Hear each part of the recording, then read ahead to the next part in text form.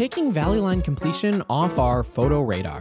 This week, the LRT is delayed again, if you accept the premise that Transed's announcements about timelines have any meaning whatsoever. Plus, Edmonton chose 40 kilometers per hour as a safer speed for roadways, and now the province has made it illegal to enforce those speeds. Hi, I'm Troy. I'm Mac. And we're Speaking Municipally. Welcome back to Speaking Municipally, episode 158. In the past few weeks, we've been introducing you to the members of your city council. We've done 9 of 12 city councilors, plus our interview with Mayor Sohi. There won't be any councilor introductions at the end of this episode. We've connected with all of these councilors, but actually getting a recording done has been proving slightly more difficult than we anticipated. We're still hopeful we'll get the final 3 to you, and I hope for their sake they'd come on the show as well. Is that a threat, Mac? No threat. We'll be nice. Don't worry. We're not nice in the rapid fire segment. 34% of Edmonton residents surveyed responded that they would like to see an increase in their taxes to fund city services in the upcoming budget, completing the sacred ritual and allowing Amarjeet Sohi to assume his true form at full power level. However, the mayor is retaining his collaborative, amicable outlook, saying we're going to have a productive budget discussion. The first case of the Omicron variant has been confirmed in Alberta, putting government officials on high alert. Said Alberta Premier Jason Kenney, quote, "We have to be very vigilant. Lord knows we love our trucks in this province, but I've been informed that any truck has the possibility of being a Decepticon variant." The city of Edmonton is hoping to avoid winter waste issues with the new cart system by releasing a set of guidelines to help people better manage organics in the winter months. Among the guidelines are pre-freezing organics, straining liquids like soups, and lining the bin with a compostable material that doesn't have much value, like Lauren Gunter articles. Speaking Municipally is a proud member of the Alberta Podcast Network, locally grown, community supported. This episode is brought to you by Park Power, your friendly local utilities provider in Alberta, offering internet, electricity, and natural gas with low rates, awesome service, and profit sharing with local charities. Winter is coming and energy usage for all Albertans will be increasing, so now is a great time for listeners to look at their utility bills and ensure they are on the best plan. Albertans have a choice who they pay their utility bills to. Park Power is happy to provide free, no-obligations comparisons. If you decide to switch providers, it's easy, and you can feel good knowing you're supporting a local business and helping to give back to our communities with your utilities bills. Learn more at parkpower.ca.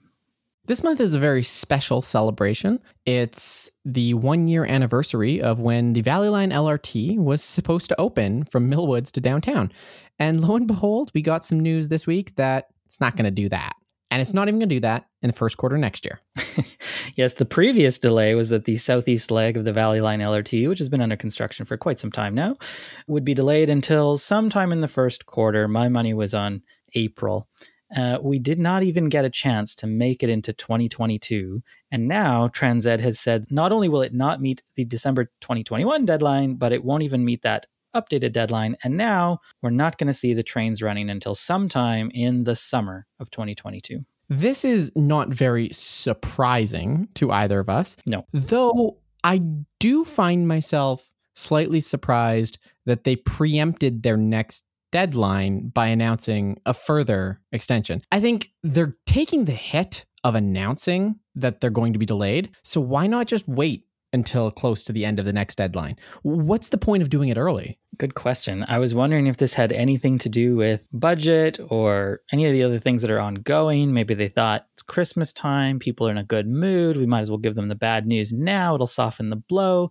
There doesn't seem to be any logic to why they would have announced this now. They are being penalized for missing the deadlines already, so it doesn't really make a difference if they continue to miss their deadlines, and announcing it doesn't change anything. It's a little bit confusing why they chose to announce that now. The other thing that was confusing about it to me is that you did some math on this, and they were kind of accurate in their previous delay if they said that it was going to be quarter 1. Now to say summer means they've gone really off the rails. I did some back of the napkin math, recognizing that these numbers don't mean anything, but Valley Line, as of recording on Thursday, has been under construction for 2,050 days. That means if we take their 96% completion metric and we just divide by those 2,050 days and assume a linear progression along the way, then that's about 0.1% per day, which means that if we were accomplishing that every day, we'd be on track to complete it 85 days from now, or February 25th. Now, of course, that doesn't account for COVID delays, slowing down progress, or this big chunk of concrete that they found. All of that should have actually increased their per day percentage. My thesis statement here is that none of these numbers matter or mean anything. Yeah, I mean, it's not linear, of course. 96% might as well have been pulled out of thin air. Like, what does that even mean? When you were talking about this earlier, it made me think of every progress bar that you ever saw in like Windows 98. You know, it would get like really close to 100 and then just sit there for 10 minutes or maybe even right on 100%. That's what it feels like with this project. I mean, 96% is effectively done, and yet they're not going to open it all the way until the summer. It's really strange. If you're comfortable enough saying you're 96% done, that means you know what the last 4% are. Why didn't they say what was still outstanding to be done? I do not have any confidence in these numbers, and I do not have any confidence that Valley Line will open on time. I think back to the Metro line, which was completed 5 years before it was operational. Yeah, they've already been testing, right? They've already had cars on the southeast leg. I walk by the 102nd Avenue part of the train every day, and there's been no activity there for weeks now. So, I mean, the construction that is happening, if there's still construction happening, has to be maybe with the signaling or the catenary wires or somewhere else along the line.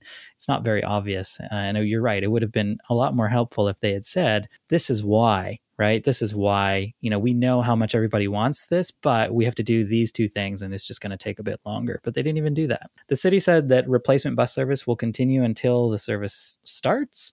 And this will have budget implications, which we're going to be talking about a lot more next week, with the city saying that they'll save about $7.1 million because of the delayed opening.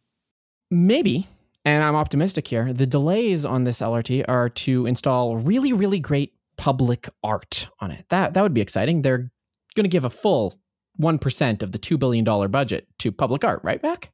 Well, if history is any guide, I don't think that'll be the case. They have been talking about the public art that they're going to have along the southeast leg. There's 11 stops and 1 station, and they've got artwork commissioned for all of that. The entire Valley Line project budget for art is $2.6 million. I'm not very good at math, but 2.6 times 100 doesn't equal $2 billion. No, not even close. Here we are again, wondering where our 1% for art has gone. The art looks great, don't get me wrong, but nowhere close to the 1%. We've got the perfect medium in the form of a podcast to talk about the look of public art. So give us a little hint. What is some of the art on this line going to look like? Well, one of the things I'm really excited to see is there are 400 paintings on the ceiling of the Tawatina pedestrian bridge. So this is the one that goes over the river, replacing the old Cloverdale footbridge. And these were done by Métis artist David Gardneau, who used to be from Edmonton. He now lives in Regina, but I think that is going to be pretty interesting to see. I've been annoyed by the Tawatina bridge ever since the very first design was shared, because I don't like the fact that the pedestrians are stuck underneath in the dark while the train goes over the top and, you know, has the beautiful views of the river valley. But if we've got some beautiful art there along the way as you're walking, maybe that will make that walk across the river not quite so dreadful looking. Or cycle across the river, because that bridge has been a nightmare, because that pivotal connection has been closed for seems like forever at this point. Seems like forever, for sure. Yeah. And then another one that they've talked about, which looks really interesting, is this massive ceramic colored glass. It's called Fluid Landscape. And this is at the Davies LRT station. And this one was the only one that was commissioned by an out of Canada artist, correct? That's right. This is an international artist, Shan Shan Sheng, who is commissioned to do this. It's the only one that went to an international artist. It looks really cool. They've got a picture of what Davies is going to look like. This is, again, a little bit of a strange design thing for me. Like, this was sold as a low floor LRT line, was it not? And yet the Davies station is high in the air, like really, really high. And I'm sure there are good reasons for why that had to happen, like, you know, cars or whatever, but doesn't really match with the original pitch I feel like I was sold. But this Fluid Landscape does look pretty cool. Well, Davies Station is so funny to me because, you know, when you raise an LRT station, as happens in China and Japan, it's because there's a lot of construction on the ground. You need to raise the LRT because you can't demolish what was beneath. It's not like a Western cycle. But with Davies, it's a raised LRT station over a parking lot. It's just parking. And of course, the reason they had to raise the station was because it went over 75th Street and then went over 63rd Ave. And those are so close together, you couldn't just, it would be like a roller coaster if you went up and down. So it made sense to keep it in the air, given that we needed in air quotes, to go over those road intersections. But yeah, Davies is a very funny looking station. Pretty when you drive past it, but peculiar given the design choices. And not going to be very great to use as a transit user. I mean, I think about Southgate LRT station and the decision that continues to baffle me why it's not connected into the mall. And so you end up having to go down and up and down and up. It's just ridiculous. It's not a very good experience. What I will say about Davies is one of the complaints with the Capital Line and its extension to Century Park is that there's no park and ride in the city. You have to go to one of the ends of the city to park and ride. Davies is going to function as a park and ride because they've got this massive parking lot. Yep. So, maybe that'll appease some commuters. If it ever opens. Speaking of appeasement, the city does not seem to want to appease Heritage Days in its request to keep Hawrelak Park open. Hawrelak Park, we had heard over the past couple of years, is in need of rehabilitation, and City Council had been discussing options, whether it's going to be a 10-year process of perpetual construction delays, or if they wanted to just rip the Band-Aid off. And council appears to be choosing the Band-Aid solution, but that might include a 3-year closure of Hawrelak Park. And this is a full closure. This is not a phased closure. So they're proposing to completely close the park. Nobody can use it, not Heritage Days, but none of us can use Hawrelak Park while that construction is going on. And the city, in a statement, basically said that given the scope of the work, there is not a phased scenario to allow them to continue to have these festivals operate at their normal scale and capacity, which is really strange to me. This is a massive, massive park. Like, there's got to be a way to phase in this construction and do a little piece over here and have the festival there. And I don't know, it seems like it should be obvious to figure out a way to keep that park open. Councillor Michael Jans, was talking about the news this week, and he described it as the jewel of the River Valley and as Edmonton's Central Park. And he said, quote, "Could you imagine going to New York City and being told Central Park is closed for 3 years?" End quote. Which is a good question, I think. If you go back to episode 22 of this podcast, that was when we had then not councillor, school trustee Michael Jans on talking about the Mayfair golf course, which is larger than Hawrelak Park, directly beside it. And we recently renewed the lease to 2069, I believe. The Mayfair could have been a great replacement for Hawrelak Park in this ensuing construction, but alas. Well, maybe it will be. Maybe that's still an option on the table. Is there any way that could happen? Nope. So, I mean, I doubt it. The previous council has bound our hands pretty good with the lease for the next several decades. I assume there's a potential to break the lease, but I imagine such breakage would be expensive, even though the lease was basically free. We only charged the Mayfair, I think, $800-some thousand for a 40-year lease. I'm not a lawyer, though. Maybe. How rich would it be if they sublet it back to the city for those festivals? I suspect, given the clientele of the Mayfair Golf Course, they do not want the plebs stomping around with their shoes on their pristine greens. No, probably not. Our new city council has been asked to approve nearly $7 million for design work on this Hawrelak Park renovation project. The total construction is estimated to be about $70 million, and that'll be part of the next capital budget, next 4-year capital budget. One other thing I want to say about Hawrelak Park is the actual nature of this construction. Most of the construction on Hawrelak Park is going to be relatively invisible. I believe the city said at least half of the work was underground utilities work and that sort of thing. Mm-hmm. But of course, there's going to be some public facing improvements like dredging the lake, which will improve water quality. It's funny because the triathlon that takes place in Hawrelak Park nearly every year, they have to clean all the goose poop out of the water before it's available for the triathletes to swim in. So that will be an improvement. But one of the things that the city mentioned was improving lighting for security. And that makes me a little bit sad. I get it. I'm not going to say you should be in a scary park and not be able to use it after dark in the winter because there's no lighting for security. But it's one of my favorite summer activities to go to Hawrelak Park in the pitch black, hang out with the skunks and coyotes on my bikes, really get spooked. And it's going to be sad that I can't do that anymore. It's a jewel in the city. Jans is right. All right, Troy, before we close on this, I had one other Hawrelak Park thing. Did you see in the news recently that they detonated chemicals in Hawrelak Park from the University of Alberta? So my understanding here is that the U of A has some chemicals that are used in, bioresearch or something, and it's a usual practice that they would turn to the police service and fire rescue services to help them properly dispose of these chemicals. Like, you with me so far? This kind of makes sense, right? Yeah. So then I'm thinking, sensible. I'm sure they'll drive it out to some industrial area or something like that. No, they went to Hawrelak Park at 7 a.m. and detonated these chemicals. And then the police described it as a routine operation. Is that routine sounding to you? The things that aren't routine about this is the notification that they were exploding things at 7:30 a.m. came at 11:30 p.m. the night before. No one reasonably saw that tweet. Right. But it was interesting because I'm not sure precisely what chemical was being detonated. I think it might have been hydrogen peroxide adjacent, but it was just an expired chemical. And it's interesting because the way of disposing of it is if you basically explode it, you get water and oxygen, stuff that's not harmful at all. But if you were to put this in a landfill, if you were to put this in the drains, it would actually be quite toxic. So I thought it was a pretty cool science moment to hear about this. I do think it's weird to go down into Hawrelak Park and do it. If Hawrelak Park is fine, why not just do it in quad? Yeah, exactly. You could do it at the U of A.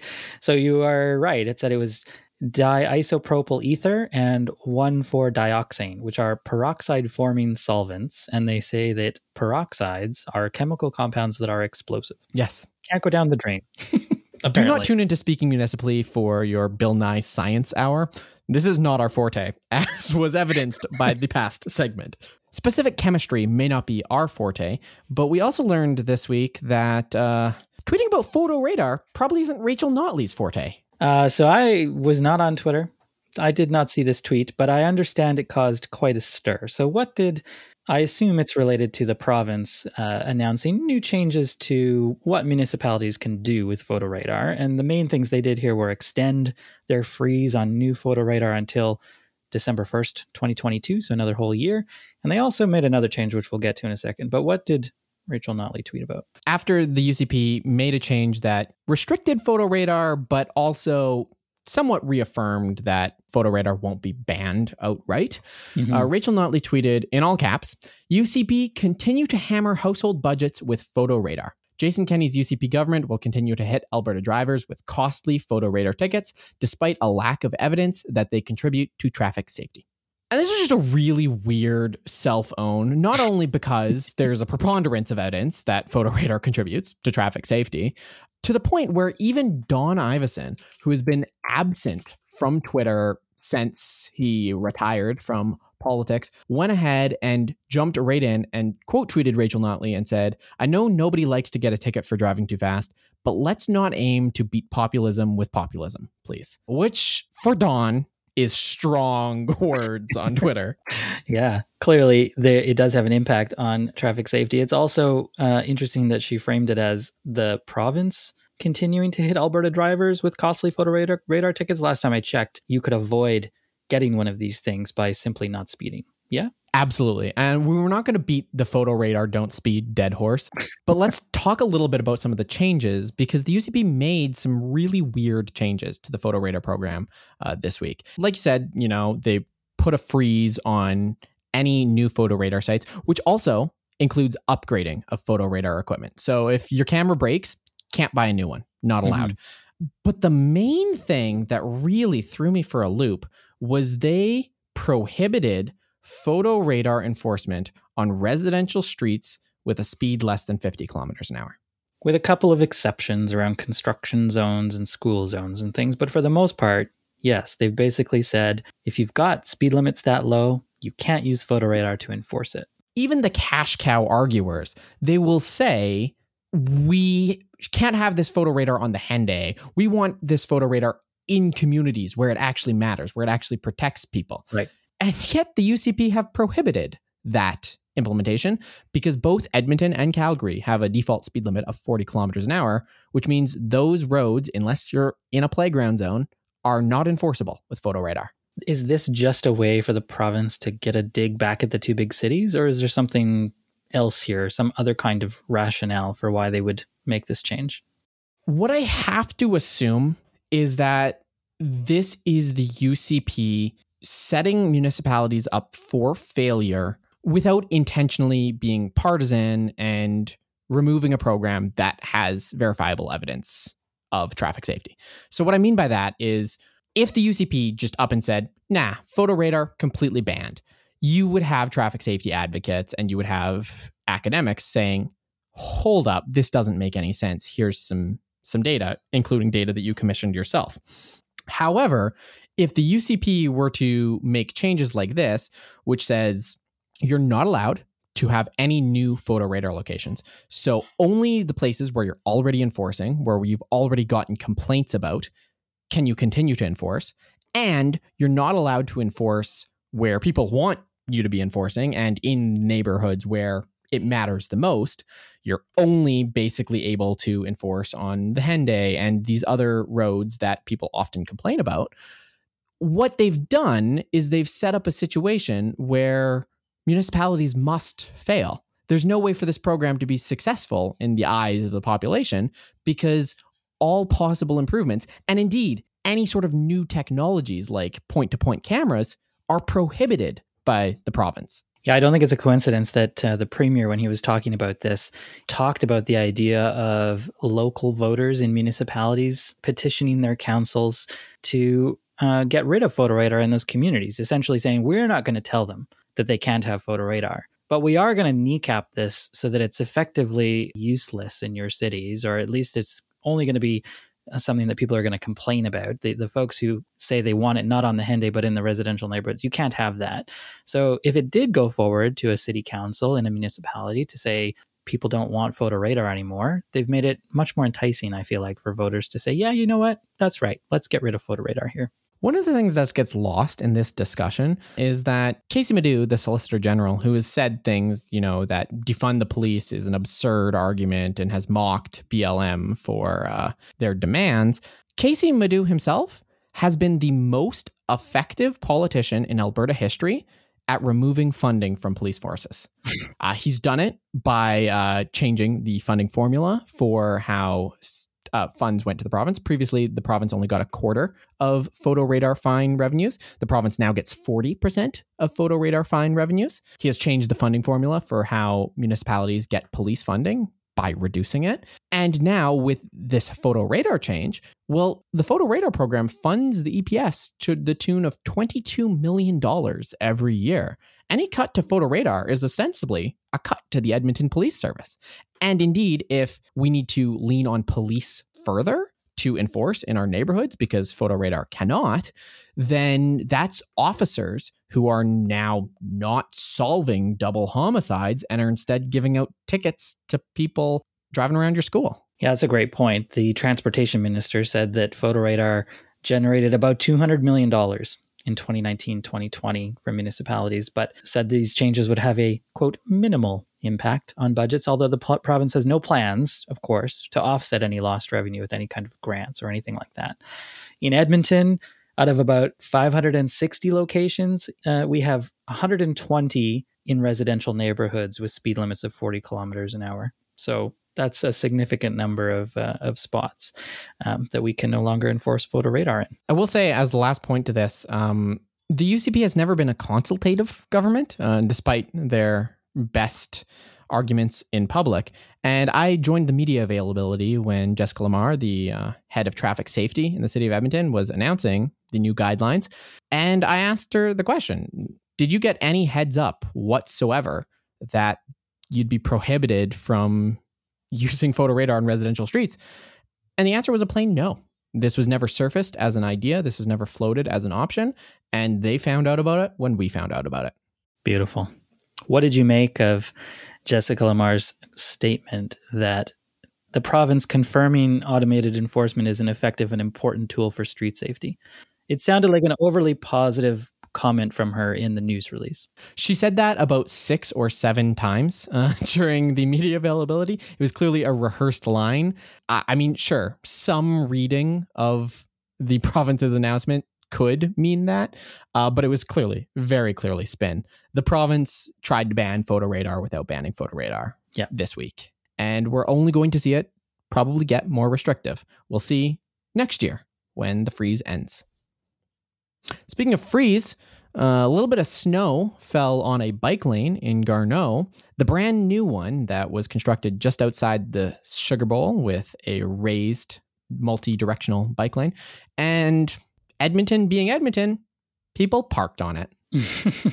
Yes, this is the bike lane on 88th Avenue between 109 and 110th Street. And I'm sure if you've been online this week, you've seen the photo, bumper to bumper, full of parked cars. It does not, in those photos, I must say, look like a bike lane. And it turns out that maybe those drivers didn't realize it was a bike lane because there was no signage indicating that you couldn't park there. And in fact, may have actually been signage to say you could park there. Is that right? This has been an issue for a while, and there's been plenty of communication, plenty of tweets, plenty of emails to the city about this with no material action. It became an issue this week when it started getting media attention and when that really stark image of bumper-to-bumper traffic came in. Mm-hmm. And after the bumper-to-bumper traffic was shown parked in the bike lane, that's when the city of Edmonton confirmed that we are going to be asking the contractor to take down the signs saying you're allowed to park here. This goes back to our discussion about when is a project finished? Because sure, you know, the city likes to say landscaping and finishing touches are done after a project is finished. Taking down the signs that say please park here is a requirement to finishing a bike lane project. I don't care what you say. Yeah, 100%. While we're on the topic, traffic lights at 109th Street in Jasper, still hanging from wires, not hooked up to the actual posts. Projects never get done in this city. One of the projects that's nearing completion is the 102 Ave car lane, just the one that runs between the bike lane and the new LRT, and that the city reports will say can take up to 17 to 18 minutes in peak hour to make a turn off of. Generally a useless car lane. Previously, the Twitter audience, with Chris Nelson being the spearheader, did some mock-up images of, hey, what if instead of making this car lane, we just didn't? It hasn't been a car lane for 5 years. Can we just not? Usually, these Twitter arguments say, yeah, can we just not do this? And the city says, nah, instead, we're going to do this. Maybe this is a new council thing. Maybe this is the city turning over a new leaf. Councillor Ann Stevenson put forward a notice of motion to pursue a car-free 102 Avenue. Yeah, she's expected to make this motion next week. Paths for People has been advocating for this lately. As you say, this is a useless road. All Councillor Stevenson has done here is ask for a report, essentially. She wants administration to study the proposal to make sure there are no genuine technical challenges. But I think those images that were shared about what this could look like really help people visualize what could be done with the space other than leaving it for cars. I walk by there, as you know, Troy, all the time. This week, they turned on the traffic lights, so the signals are now operating in phases, even though there's still construction all around it. And they started today, as we're recording this, to take down the fencing. So it does seem like they're getting ready to open this back up to cars. I want to be the first car to drive on that road, Mac. You'll be killing 18 minutes, apparently. You know, Mac, I read this copy and I do not have a smooth transition, so here's an ad. This episode is brought to you by The Future Of. It's a podcast hosted by Todd Hirsch, ATP Financial's Vice President and Chief Economist. The Future Of podcast has launched its 3rd season, and it connects with industry leaders to uncover what's on the horizon for things that might mean the most to you. The Future Of podcast promises to give you insights to help navigate what is often an uncertain future. Explore how our economy and communities can not only brace for change, but embrace the opportunity it creates. Can you tell this was written by an MBA? Subscribe to The Future Of on in the Apple Store? I just copied and pasted. Definitely written by an NBA. Subscribe to The Future Of wherever you get your podcasts, and you can connect with ATB at atb.com/thefutureof. That's all for this week. Until next week, I'm Troy. I'm Mac. And we're Speaking municipally.